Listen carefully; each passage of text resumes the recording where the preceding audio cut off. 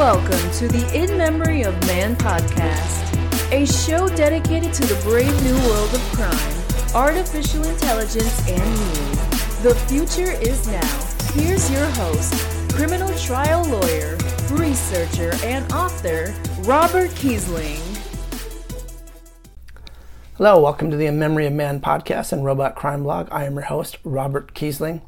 These episodes are dedicated to everything evil about artificial intelligence. I'm a lawyer and also a best-selling author of dystopian fiction. I wanted to talk to you about something you probably have never heard about, but it exists and it's very real. It's called Stuxnet. And what is Stuxnet? Stuxnet, if you were to combine a kinetic cyber virus with autonomous artificial intelligence, you would probably have the equivalent of, drumroll, Stuxnet. No, that was kind of a joke.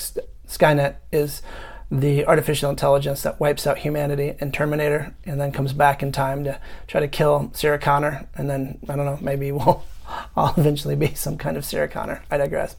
Anyway, so Stuxnet, in a nutshell, how did it come about? It came about real quick.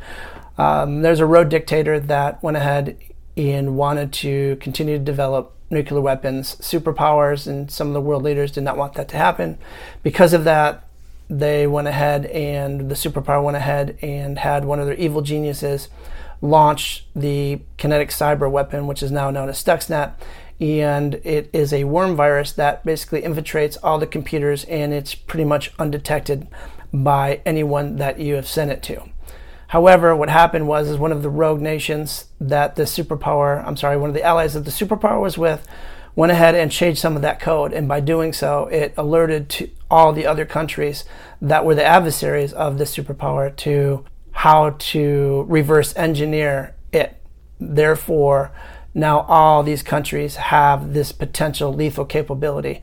And they also all of them have autonomous AI. You take that together with deep learning of AI, meaning that you take it in this AI thinks by itself on its own and makes the determine whether or not we as humans have been good citizens or not good citizens.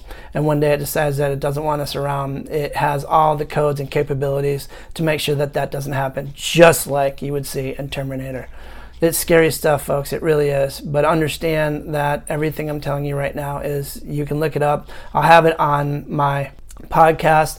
I'll have all the links there as well in my YouTube. I'm also coming out with a new science fiction dystopian novel called The Day Science Fiction Died, which I think is pretty appropriate considering that we're probably about the 0 hour on all of this anyway. But I will have that ready here in April. Also, if you want to check out my prior podcast or you want to learn anything new, I talk about everything from the dystopian nightmare that is the China social credit score to what's happening with COVID and testing, etc. And if Skynet doesn't take me before the next episode, I will go ahead and be here next week.